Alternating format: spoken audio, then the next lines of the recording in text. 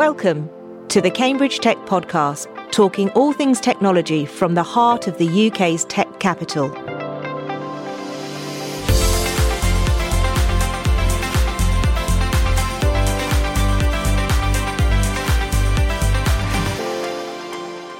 Here are your hosts, Faye Holland and James Parton.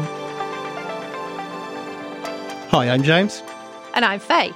So we're here in the Bradfield Centre, which, let's face it, we're always in the Bradfield Centre recording, but today is a very special occasion. So, James, tell us what's happening. Yeah, we've mentioned this a few times on the show, but today was the final of the Trinity Bradfield Prize. Apologies for any background noise you might hear, but we've been recording all day in the centre. It's been very buzzy. So this is our competition to spot and support and nurture early stage teams working on science and technology ideas across the University of Cambridge. And today's the final. It's the end of a long process of applications, shortlisting, longlisting, and today's pitches from the 8 finalists. So talk us through what we're going to hear on this episode. Yeah, so first off, we'll hear from Sir Gregory Winter from Trinity College. Sir Greg will give us an overview of the origins of the competition and why Trinity are supporting it and invented the format. Then we'll hear from Richard Turnhill, who's the senior bursar at Trinity, to hear about his perspective and how the Trinity Bradfield Prize fits in alongside the Bradfield Centre and other initiatives that Trinity have to encourage entrepreneurship. Then we'll hear from all 8 finalists. We'll give you short, succinct pitches from each of them so you can get a feel for the quality of the ideas that we heard in tonight's final.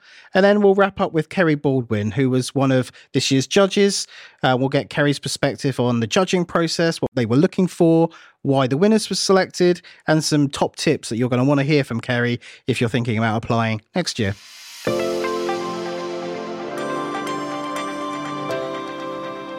So joining us now is Sir Gregory Winter from Trinity College. Thanks for taking the time, Greg. You're welcome. I'd love for you to share the story of how the Trinity Bradfield Prize was first dreamt up and implemented. Oh gosh, that takes me back a while. So let me first explain. It's connected to the Bradfield Centre. So the Bradfield Centre was set up really to try to rejuvenate some of the things going on in the science park.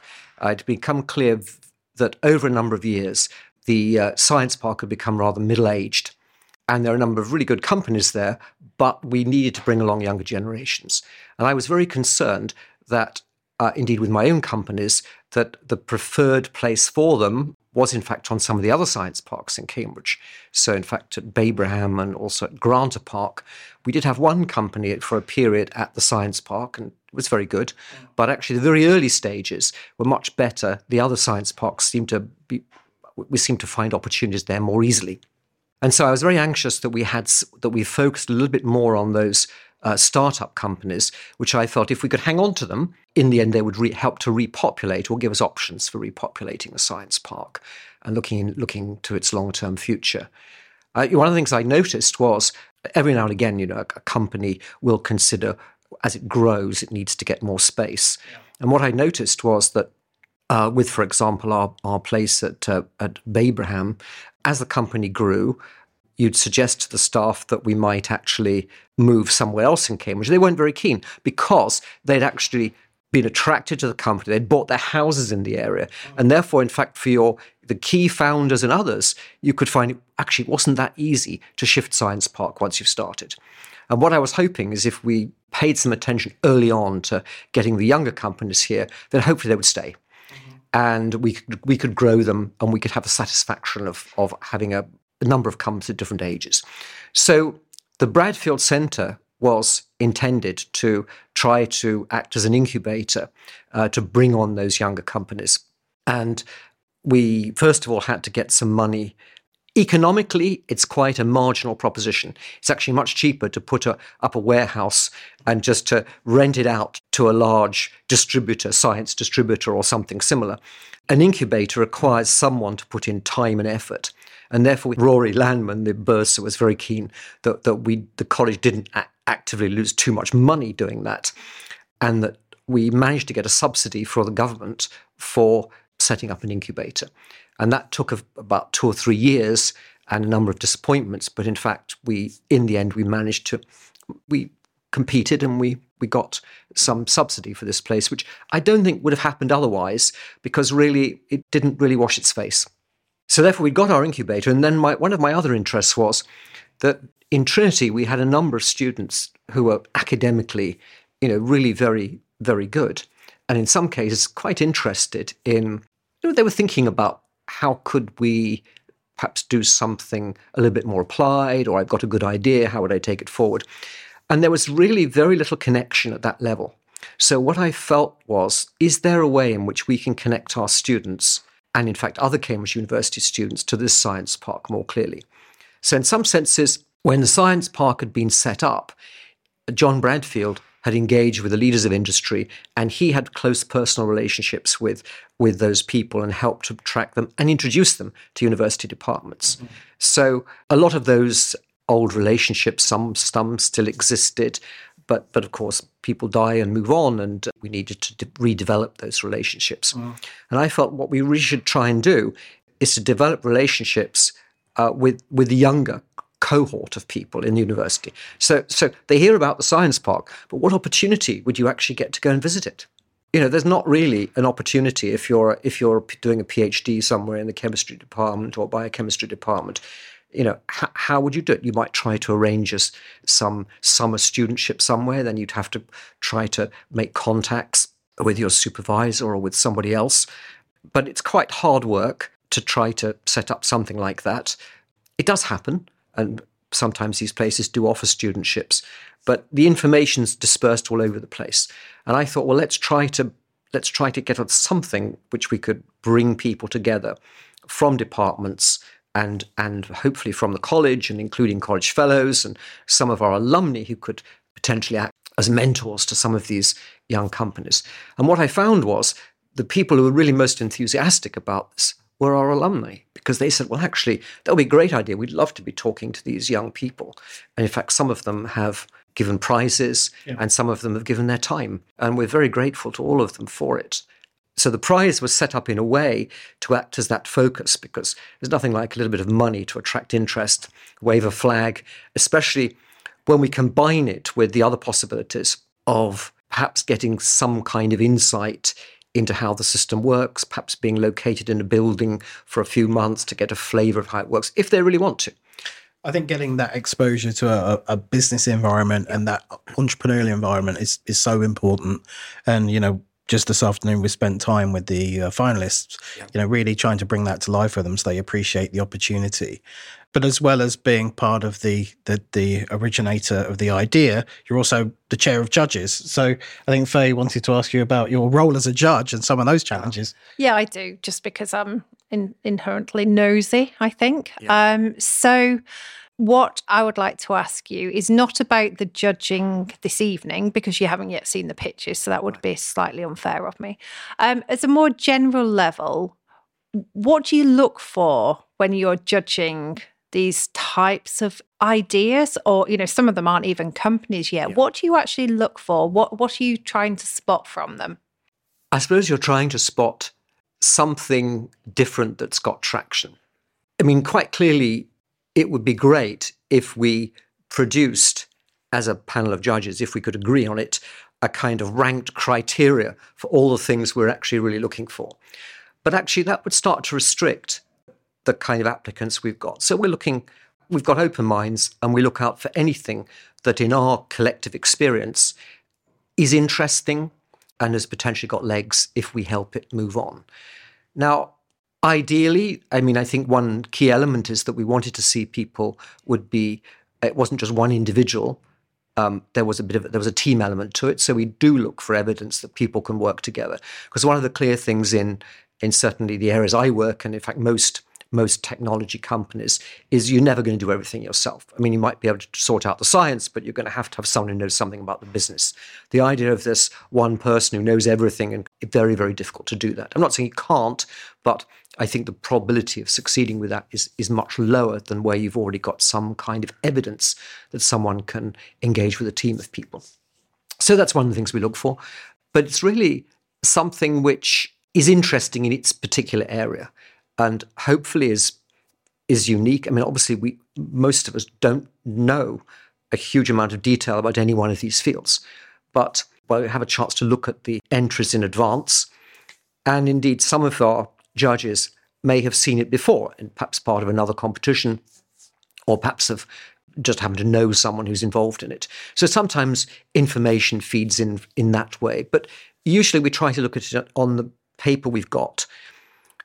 And actually, most importantly, the presentation that we get this evening. So I would be very wary about making judgment purely on paper. Things absolutely change around when you see the people and you hear the presentations. I think it does make a difference. You might say it shouldn't, but actually I'm afraid it does, because the ability to present yourself on your work in an interesting way and your proposals in an interesting way is a key part of being able to develop a small company. And actually, even if it's incredibly clever on paper, if you can't present it, actually, it's not going to go very far. In fact, one of the most difficult things to present are new ideas. I mean, certainly I found in my case that trying to present something really radical and revolutionary is very, very hard to present it, even with whatever persuasive skills I've developed. People say, well, that's very interesting, Greg. You know, when you've done a bit more work, why don't you come back to us and talk about it a little bit more? And I think you've got to be prepared also for a level of robustness, the ability to deal with questions without bursting into tears or those kind of things, which sometimes has happened on one occasion when I remember from my dim and distant past, one person got very upset at just being asked some rather direct and I guess they perceived hostile questions.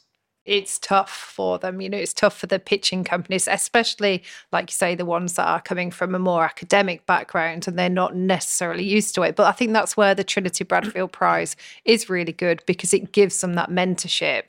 So hopefully there'll be much more polished presentations today.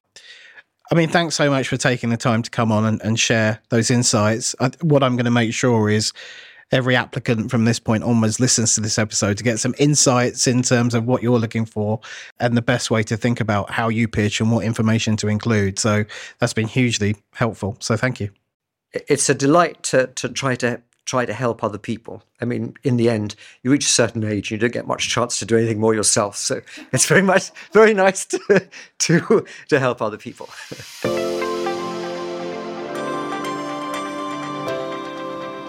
So we now have Richard Turner with us, who's Senior Bursar at Trinity. Welcome, Richard. Great to be here. Thank you. So our first question is really about why the Trinity Bradfield Prize is important to Trinity College.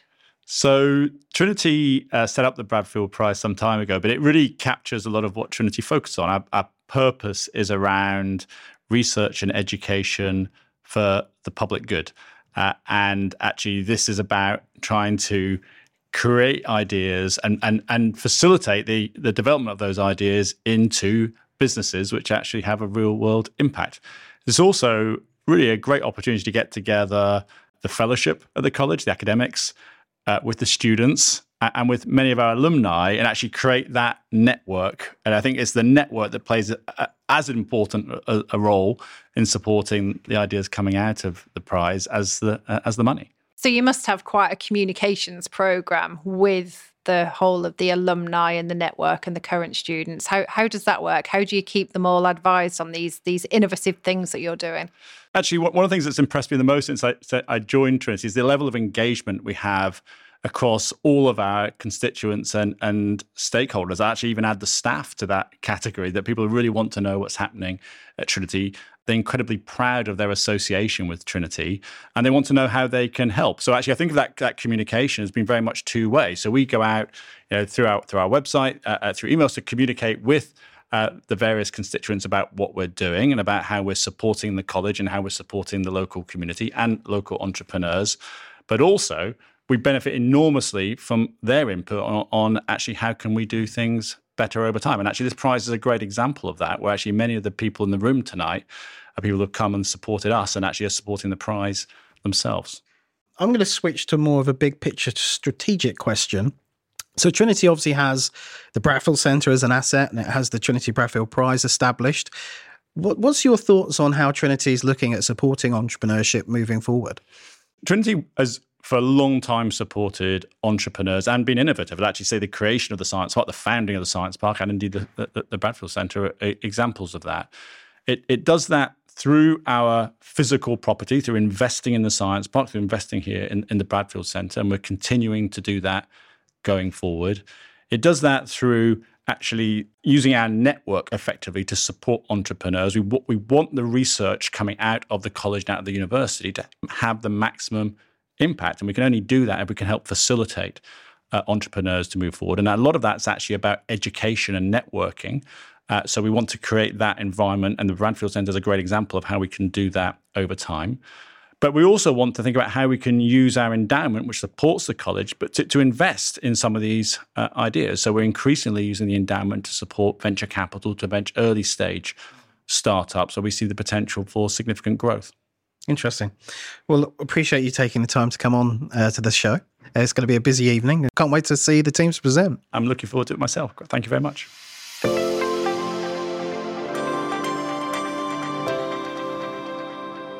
And now let's move into our pitching section. First of all, we're going to hear from Mark Carrington from Oxium Energy. So Mark, thanks for joining us. It's a busy day for you today. Not a problem, and thank you for having me. Why don't you give the listeners a little rundown of what your project idea is? Sure. So I've been working on this technology for just over 3 years now. So I'm based in the Department of Chemistry. And it started off as sort of a means of just understanding, gaining a more detailed understanding of how this type of battery technology actually functions and what actually contributes to its degradation, what inhibits performance in the long run. And through the course of this work, we developed such a detailed understanding of, the processes as you charge and discharge the battery, that we stumbled across this one mechanism. And just by simple tweaks to this mechanism, we were able to leverage it to access an air stability. And through kind of repeated testing and deeper understanding, furthering our understanding of this, allowed us to access batteries that can now function for hundreds and thousands of cycles, heavy-duty operation in air, which there's no precedent for this work. It's hard to even find literature on this sort of work. And your main application, which you're presenting, is grid-scale energy storage. Grid-scale energy storage, the sort of defined term or terminology that others, and increasingly now the UK government is using, is long-duration energy storage. And that doesn't have a formal definition just yet, but for all intents and purposes, durations of discharge, rated durations of discharge, anywhere between 4 hours and above. Some people make a distinction at the higher end of the spectrum, differentiating between 100, 150 hour, which is long duration energy storage, still to ultra long duration energy storage, which is 150 odd hours and more. So, Mark, you say no one's done this before. Is it because they haven't thought about it, or the technology's not there? I mean, how new is this? Because it's no one's even thought to run the experiments, because it's just so part of conventional battery doctrine that if you build a system, you're operating at very extreme conditions to be able to cram that amount of energy into such a small unit, that you introduce anything with any sort of reactivity, and oxygen is a very reactive molecule. I mean, we all know what happens to a lithium-ion battery. If there's any sort of puncture to it, any sort of defect at all, the results can be catastrophic. So similar sorts of designs have dominated the field, and it's just accepted now that you nail down the chemistry, you achieve scale, it's containerizable, it's all sealed up. That's just how people do things, and people just haven't thought to design something that could operate in air. And again, it was so blue sky that we didn't even set out with the intention of looking at this. It's like we developed this very, very rigorous understanding, and on that basis allowed this technology to become a reality. So if it is that blue sky, you must have, if this is going to progress, you've got a huge job to actually educate people as to why they should be looking at this as the alternative. Absolutely. And that argument is twofold. It's not just a matter of stability and being able to relax some sort of design constraints here. It's also a matter of energy density. Like if the medium that you're operating in, if you push it, water, if you push it beyond a certain voltage threshold, it will degrade to give you oxygen while you cycle your cell. And if your system is not air stable, and you're generating oxygen as you charge and discharge above this voltage threshold, you're generating the very means by which your system declines. So there is a fundamental limit. There has been a fundamental limit in this space, in these technologies, since inception, and we have only come up with the means by which this speed limit can be broken. And we're the first ones to break the speed limit, and I want to see how fast this thing can go. Brilliant. Well, first interview, mind blown, I think is all I can say. Well, it's always fascinating to meet someone working literally at the edge of their field. So we wish you all the best tonight. Thank you.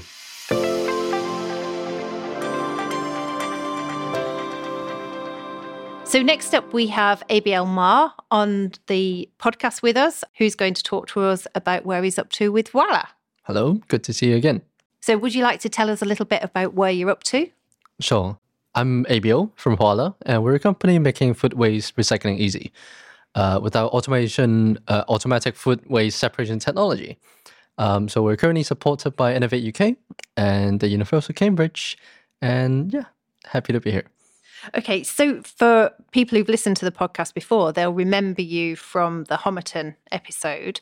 What's been happening? You know, where's the solution moved on in the last few months? Sure. So we've built a prototype, a working prototype. We're working on the design on the commercial unit. We have set up a mini manufacturing workshop to produce the prototype. We're at the Trinity Bradfield right now, which is such an honor. We got the grant from Innovate UK, and we're basically trying to make it commercially viable right now. You've been busy, clearly. You've also got some traction in terms of Homerton College as well. Are going to start a trial with your units, right? Yes. So in March 2023, we're going to start it in the Homerton College at the new dining hall. Excellent. How many competitions have you entered now then? You've done the Homerton Changemakers competition. You've done Trinity Bradfield. What's your kind of experience of different competitions? Are you seeing a difference in the way they run, the outcomes? You know, what's your perspective as a multiple entrant? So honestly, we've only entered 3 competitions, which is Homerton College, Trinity Bradfield, and Innovate UK. And you've been successful in all of them. So that's the only one that we've tried. It's really great. So it's actually a strategic move. So Trinity Bradfield is more like an academic side, but at the same time more towards the commercial side. Mm-hmm. So we apply for Homerton first because it's more like 80% academic and only a little bit on the business side. So that's why we went there in the beginning. Yeah. And then we went for Innovate UK, which is completely commercialized, non-academic. So it represents the different stages of our company. So I would say they differ, but they really help us a lot in different kind of ways. Fantastic. And we should talk about getting one of your units in the Bradfield Centre so we can use it in the cafe. We're going to have a discussion later on. Good. We'll look forward to that. Well, good luck tonight. Thank you.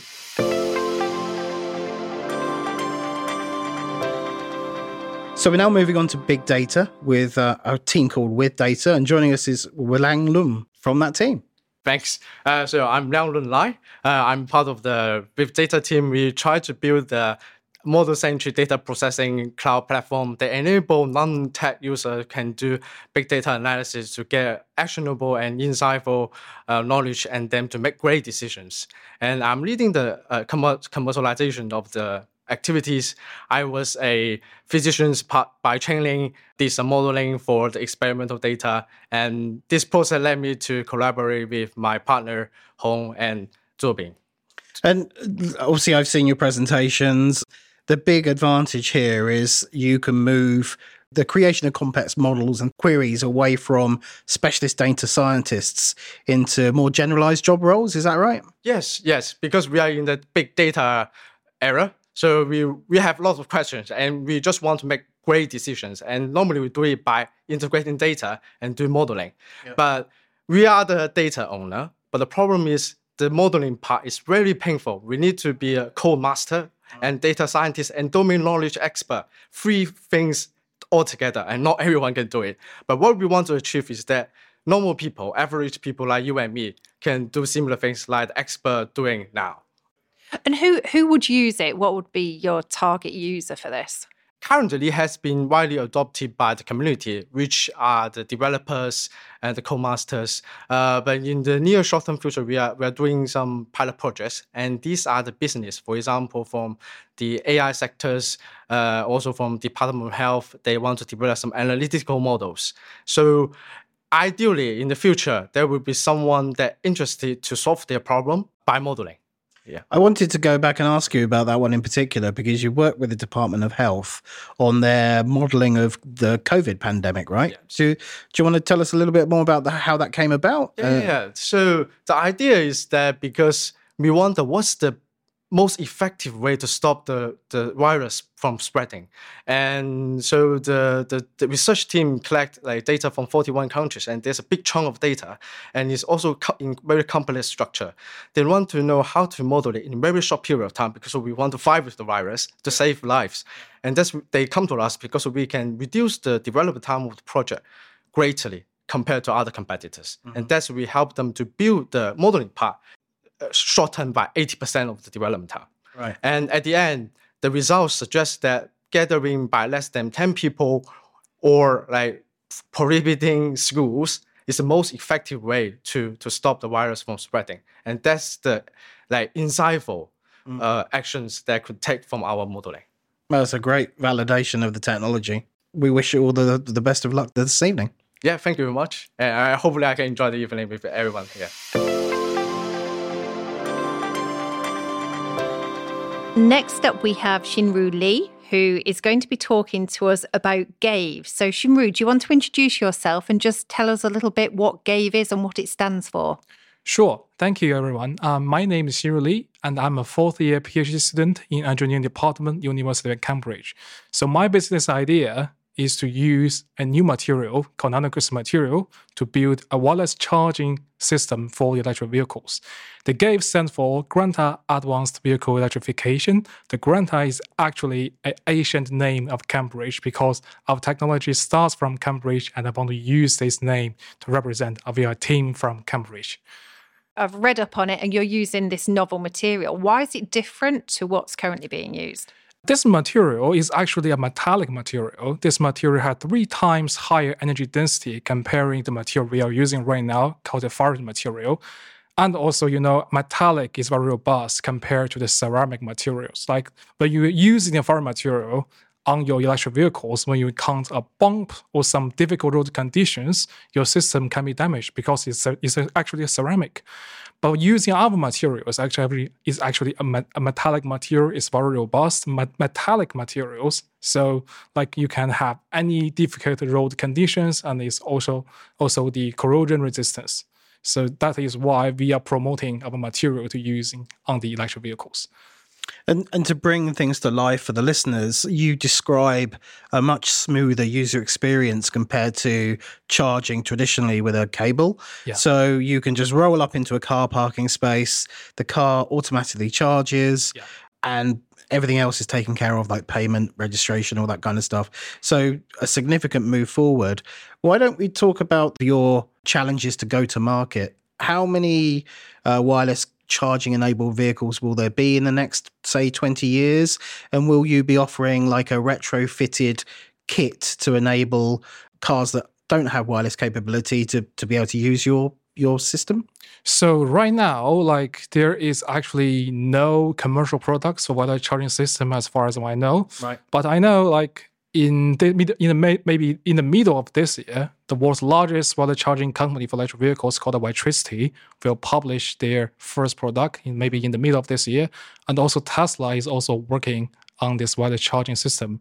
And also as well as other like car manufacturers, all of these companies are actually starting to investigate or actually at a pilot test of their wireless charging system. So we can foresee like wireless system will be enabled on our electric vehicles maybe in the next 2 or 3 years, and you can see wireless charging as an option for our electric vehicles. So today's charging experiences were very much like a version 1, and you see the industry moving towards wireless, and your benefit is this unique material, which is way more robust and efficient than ceramic-based solutions. Yes. Interesting. Well, as an EV owner, I'm excited. Hopefully I'll be able to take advantage of this in a couple of years' time. Yeah, definitely. Well, thanks for taking the time to come on, and good luck for tonight. Thank you so much. Now we'll take a quick break from the pitches to find out everything that's been happening this week in the world of Cambridge technology. In the news this week, UAVs with TTP, Cambridge tech companies making headlines on the LSE, acquisition and growth updates, and 2 upcoming events. Due to be available later this year, Cambridge Innovation Hothouse TTP is developing a compact, lightweight and low-cost SATCOM terminal to integrate unmanned aerial vehicles into commercial airspace as part of a programme that aims to modernise and digitise the aviation industry. In stock market news, CEO Paul Larby described 2022 as a transformational year for Bango as they ramped revenues by a staggering 59% in the year to December 31st to $32.9 million. Meanwhile, Cyanconode, a firm specialising in narrowband radio frequency smart mesh networks, raised £5.25 million before expenses in an oversubscribed placing of shares. On the acquisition front, Cambridge Science Park company Bulgin was sold by mid-market private equity investor for an undisclosed sum to US company Infinite Electronics.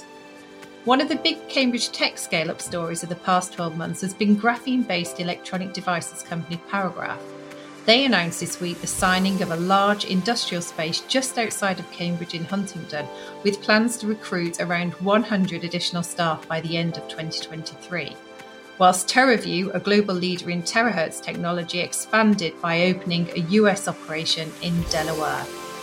The first event of note has been organised by the newly launched Cambridge chapter of the Founder Institute, introduced to the cluster from its flagship base in Silicon Valley. Poppy Gustafson, CEO of cybersecurity world leader Darktrace, will feature on the first fireside discussion on February the 22nd. And I also spoke earlier this week with Chris Bruce about the plans for the upcoming Cambridge Tech Week. So anyone who's been paying attention will have seen on social media and across other channels that there's a new activity coming to Cambridge this year called Cambridge Tech Week. So I'm delighted to have Chris Bruce with me today to give us a few headlines of what it's all about. Well, thank you, Faye. Delighted to be able to speak to your audience about Cambridge Tech Week. This is something that's been in the gestation for a while, but it's actually going to happen this year between May 8th to the 12th. And it's a week-long festival of technology in Cambridge, celebrating the great achievements in innovation and technology and commercialising that technology that's taken place in Cambridge and the surrounding area. It's a platform to showcase the research, the academia, the development and the achievements. What is it? Is it a series of different events? Is it a conference? What is it? Both. So it's a festival of activities from Monday the 8th to Friday the 12th. The core of it, if you like, is a 2-day conference which will be held at Hinxton Hall, followed by 1 day at the Cambridge Union Debating Chamber. We are encouraging a whole series of events, call it fringe events, that others may wish to put on for various topics or interest groups, and we'll be facilitating that, giving some publicity to these fringe events. So the call out is if you want to run your own event, you can do that in and around this conference, so that we can really spread the word about Cambridge and all of its different flavours of activities. And that's great to hear, and I expect that Cambridge will take that challenge. We're pretty good at running our own little events, so I think that we should be able to come up with a really strong calendar of activities for people. So this is open to everybody? Yes, everybody can run a fringe event. We will list these events on our website so that people can see the full richness of the week. Now, since we announced the week of the 8th to the 12th of May, the world changed a little bit, and in fact, Monday the 8th has become a public holiday. The conference itself starts on the Tuesday, and it occurred to us that with it being a public holiday and with everybody off from work and probably more significantly everybody off from school, it's an opportunity to make this something that can reach out to the community and really get children and teenagers, students more engaged in technology and some of the cool things that are going on in Cambridge. So we came up with the thought of turning Monday Community Day. And lo and behold, on Sunday night, that's exactly what was termed in the announcements about how the coronation weekend is starting to unfold. So we're in tune with that, and we're looking for partners and stakeholders that, particularly Monday when children and students are on holiday, they might like to put on events that are suitable for that part of the community. And as we know, getting children involved in STEM activities, exciting them about it, is an important part of the responsibility of the tech industry and the tech community. Absolutely. It's great to see inclusivity and a nice bit of serendipity. So how do people find out more, Chris? Well, there's a website, cambridgetechweek.co.uk. So if you're interested, please contact us through the website, and please spread the word. And that's the news headlines for this week. Now back to the conversations with the Trinity Bradfield Prize 2023 finalists.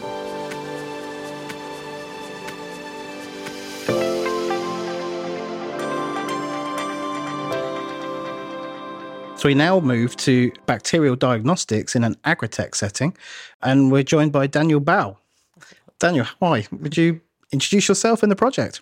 Yeah, hello everyone. I'm Daniel. I'm a fourth-year PhD student in biological sciences, and I'm working on a project where we're trying to develop a bacterial diagnostic method to detect bacterial species directly from the sample. And we're looking especially at a disease called mastitis, which is a big problem for the dairy industry.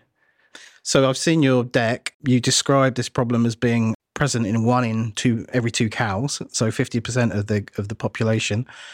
And your proposed solution takes the time of treatment down from like days down to minutes, right? Yeah, so there are multiple layers to the problem. One is obviously that the cow, while it's being treated, is out of circulation and causes a lot of losses to the dairy industry and the farmer in that case. And there's also a wider implication where you treat with an antibiotic that might not be appropriate because you have to wait for a diagnosis within a couple of days. And that can cause antimicrobial resistances, which could also affect humans.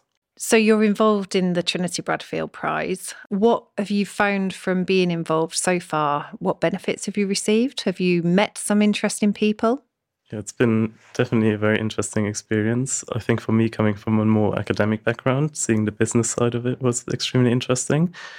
And having the opportunity to network with people that are probably more on the business or engineering side is extremely valuable. Thanks so much for taking the time for coming on, and good luck with the pitch tonight. Thank you very much.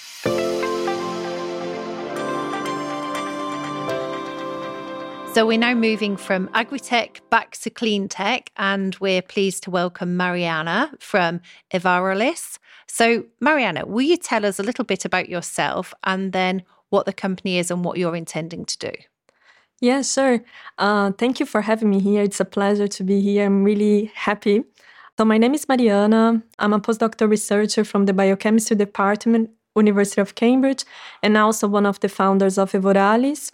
Evaralis is early-stage biotech spin-out from the University of Cambridge, and we have the vision to develop fast-degrading enzymes for plastic. Obviously a huge problem that's facing the world right now, so exciting that you might have a breakthrough solution to this. What's the breakthrough that you feel like you've discovered, and how might that be applied? Yes, so together with my colleagues, Josephine and Tomek, we have developed an ultra-fast screening throughput technology to find and also improve plastic-degrading enzymes. And we hope with our technology to beat the odds and find the most interesting enzymes that can be applied to degrade plastic. And I've seen, obviously, your presentation.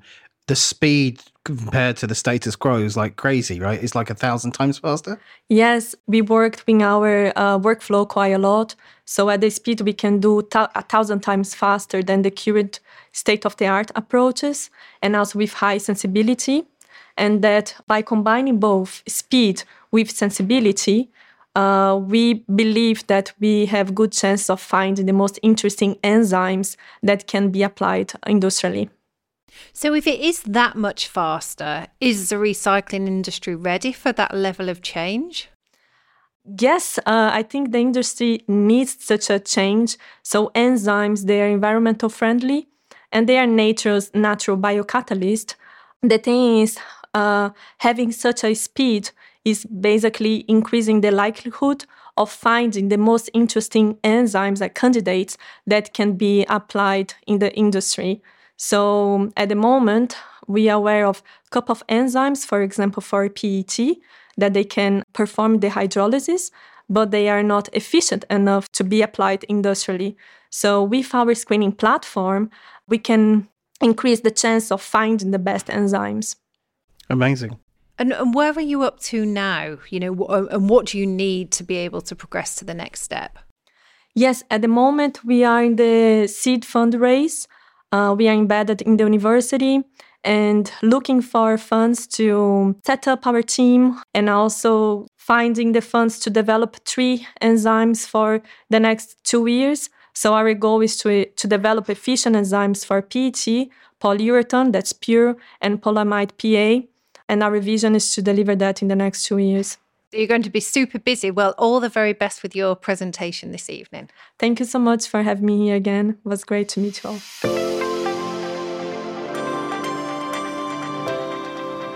So we're now moving into the metaverse, which is exciting. Joining us is Param from Lark Optics. Welcome. Why don't you give us a little rundown of yourself and the company idea? Thank you so much, James. So I'm Pawan Shrestha, CEO and co-founder of Lark Optics. We founded this company last year with Dr. Shin Chang and my supervisor. So I'm originally from Nepal, and then I lived in New Zealand, and quite a long journey. So now we are making optics that completely eliminates the problem in the existing AR glasses, which is like a nausea, dizziness, eye strain, this kind of problems. I mean, this is a hot area, right? We've seen Mark Zuckerberg rebrand to Meta. We've seen Oculus be acquired. Microsoft has a lot of moves in this area. So it feels like this is an exciting space to be in. What makes your invention or your idea so transformative?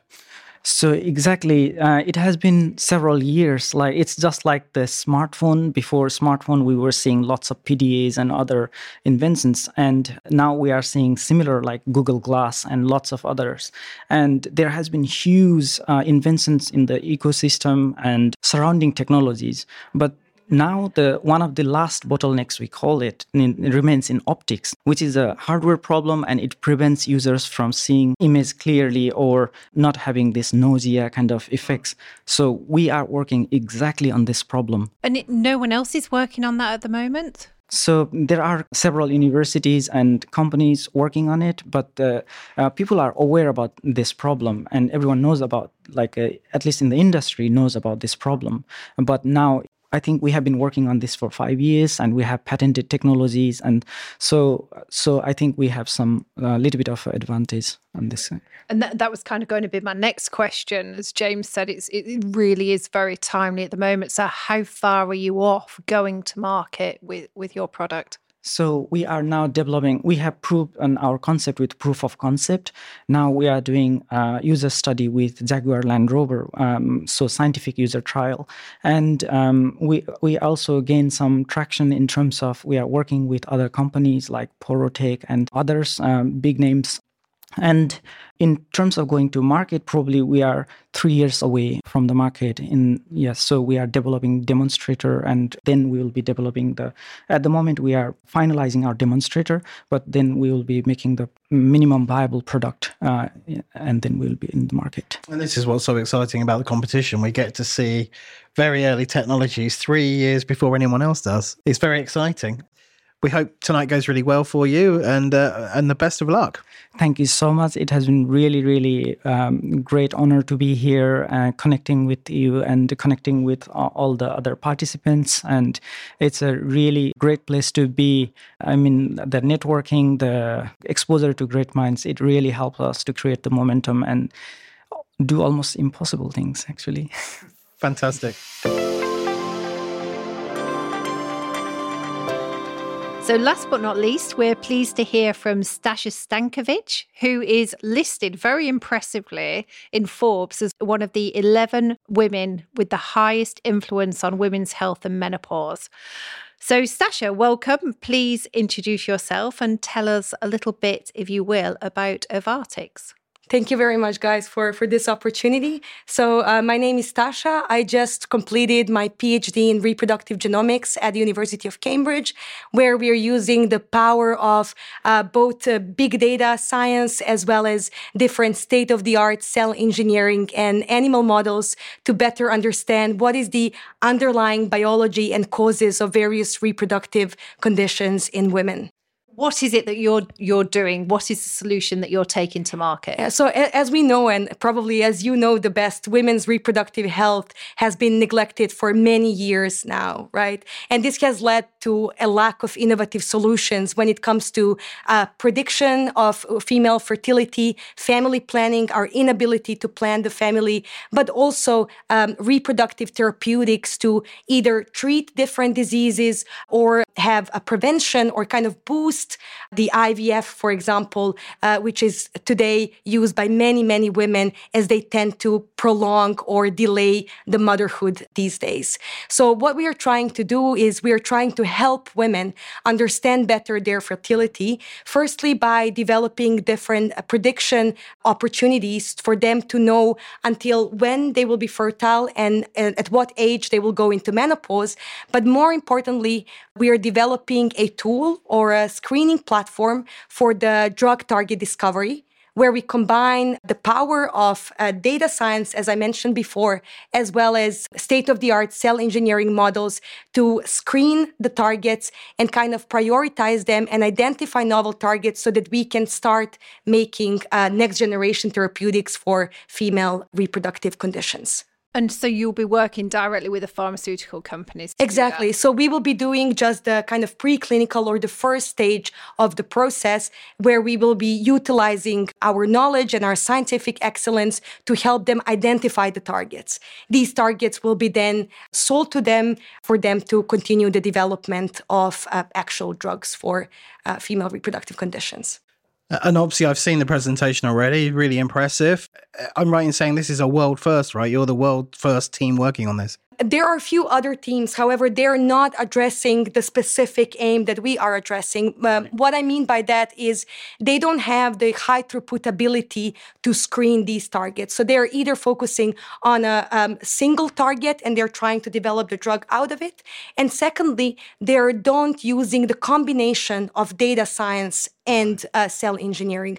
So we very well know that, firstly, human genetics improves the drug development by 2 to 6-fold, which is super important for pharma companies, right? It decreases the time for drug development, reduces the cost significantly. So if we combine the data science and the power of data science with cell engineering, we're actually not only saving costs, but we are improving their success to have a robust and well-developed drug for reproductive conditions. And you're prioritizing IVF to begin with, and you're already seeing significant improvements in the success rate of IVF, right? Exactly. We very well know that more and more women are now utilizing these type of assisted reproductive technologies because they either want to kind of prioritize their careers, they want to become mothers later on. But there is a big clash between what kind of social aspect can bring to us or what our wishes are. For example, I want to become a mom at maybe around 30s, but I have no clue to know at what age I will become infertile. Maybe I am one of the candidates for early menopause where I get menopause at 30, right? So what do I do then with my fertility and family planning? So one of the reasons why we target IVF first is that the success rate of IVF is not that huge in comparison to how much we use it, right? And secondly, the success rate is stagnating, especially in women over the age of 35 and 40 as we get older, right? So if we find a way, and we did find a way with certain candidates that that we are testing to improve the success rate of this procedure. We will be therefore enabling more and more chances for a successful pregnancy in women. So this is one of the applications, but obviously we plan to transform and adapt this tool for other reproductive diseases as well. It's really exciting, isn't it? Yeah, fantastic. I mean, I've seen you, practice pitch, really impressive. I'm sure you're destined for huge things. So thanks for taking the time and good luck tonight. Thank you so much. And again, thank you for this opportunity.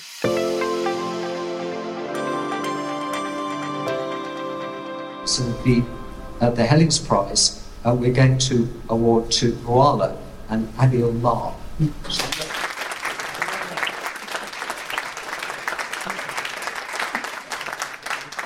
Then we have the second prize, which we decided to award to Oxonium for the battery.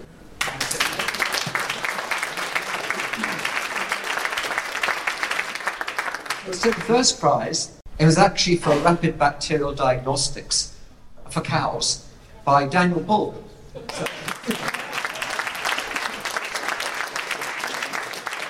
So, Kerry, we pulled you away from the very noisy networking that's happening, which might be audible on the recording.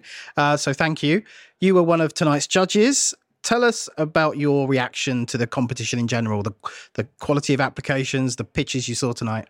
The quality of applications this year has been extraordinary. We've had real range. We've had a lot in clean tech, a lot of companies really with purpose behind them, but we've had such a range of excellent technologies.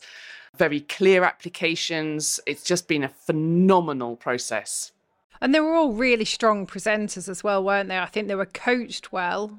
That's the beauty of this prize. So when we get to that shortlist, they get to work alongside the Bradfield Centre, and a lot of the coaching comes in at that point. And of course, they will continue to all have access to that fantastic coaching at Bradfield. But you could see the improvement from the first time you sort of heard the pitch all the way to this evening. And the work that Bradfield have done has just been incredible with the team. They really presented well. We make our judges work hard because you've got a real diversity in sectors and applications and technologies. But I kind of feel like that's one of the real attractions of the competition. It's so open. How do you approach that as a judge? Well, what's so fantastic is we all come from our different perspectives. So I'm probably looking more at that translational, the sort of how are we far from commerciality? Is it a viable proposition? Do the metrics even start to stack up at this point? Others are obviously looking at the pure science and the patents, and is their application going to be more protectable, and they're looking at it completely different. And then we all come together and we're able to sort of talk through what we think about each of the applications and which one overall suits the eligibility of the Trinity Bradfield Prize and the metrics that you're looking for. I was in the room with you as we were deliberating, and actually there was quite a quick agreement on who the contenders were from the 8 that we saw tonight.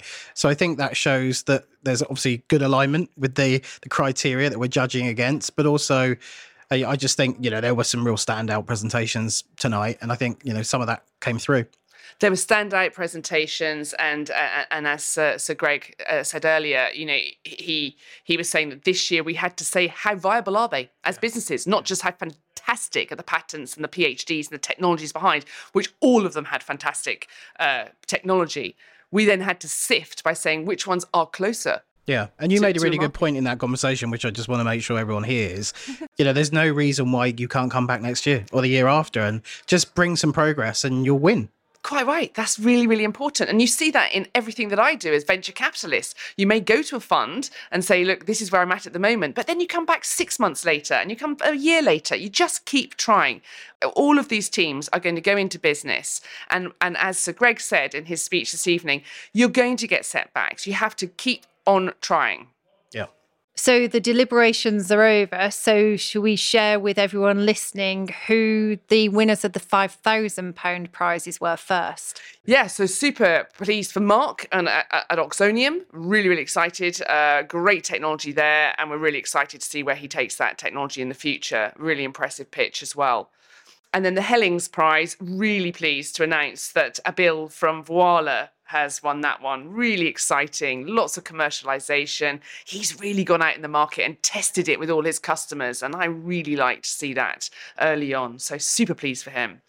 And then our winner is Daniel from Rapid Bacteria Diagnostics.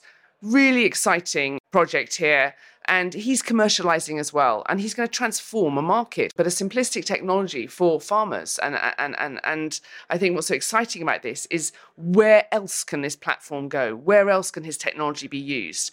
And I think it's revolutionary. And again, with contracts. And what's going to be so super is he's going to be trialing it in the Cambridge University farm, which is just going to be fantastic. So really look forward to staying close to his progress. So we will definitely recommend that future applicants listen to this episode to get an idea of what to do. What would your advice be to them? Definitely give it a go. And my one advice would be when you submit your application, make it simple. Make it sure that the judges can really understand what you're trying to do. This isn't your PhD submission. This is what we're doing. This is why we're doing, how it's going to transform a market, how we all came together. This is why it's protected. And just keep it really simple, but give me the detail and show me that you really have started to look at the market and why customers and industries will want your solution. But give it a go. It's a great process, and it's been a fantastic evening as well. So even if you don't get onto the shortlist, come along to the evening as well. It's great, really vibrant. Well, thanks again so much for taking the time out to judge. And it's not just tonight, you're also part of the shortlisting and longlisting. There's a ton of work behind the scenes. Very much appreciate your time. Thanks for coming on the podcast. Thank you very much for inviting me.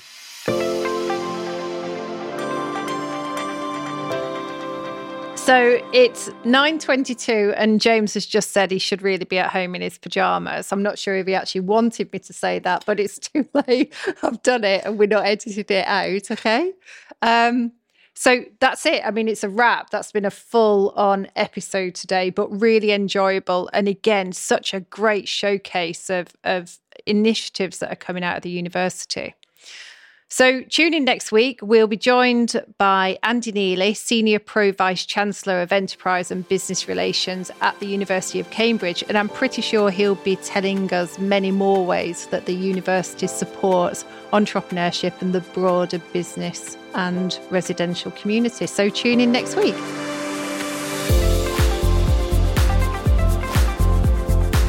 Today's show was produced by Carl Homer of Cambridge TV and supported by our media partner, Business Weekly.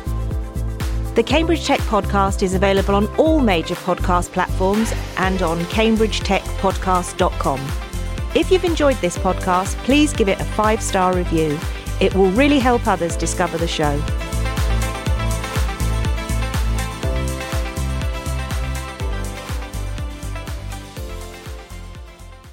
If you are a startup looking to grow in Cambridge, the Bradfield Centre offers a range of flexible membership packages which put you in control of your office and home working mix. There's a vibrant, collaborative atmosphere, on-site cafe, plenty of green outside space, and regular member social events.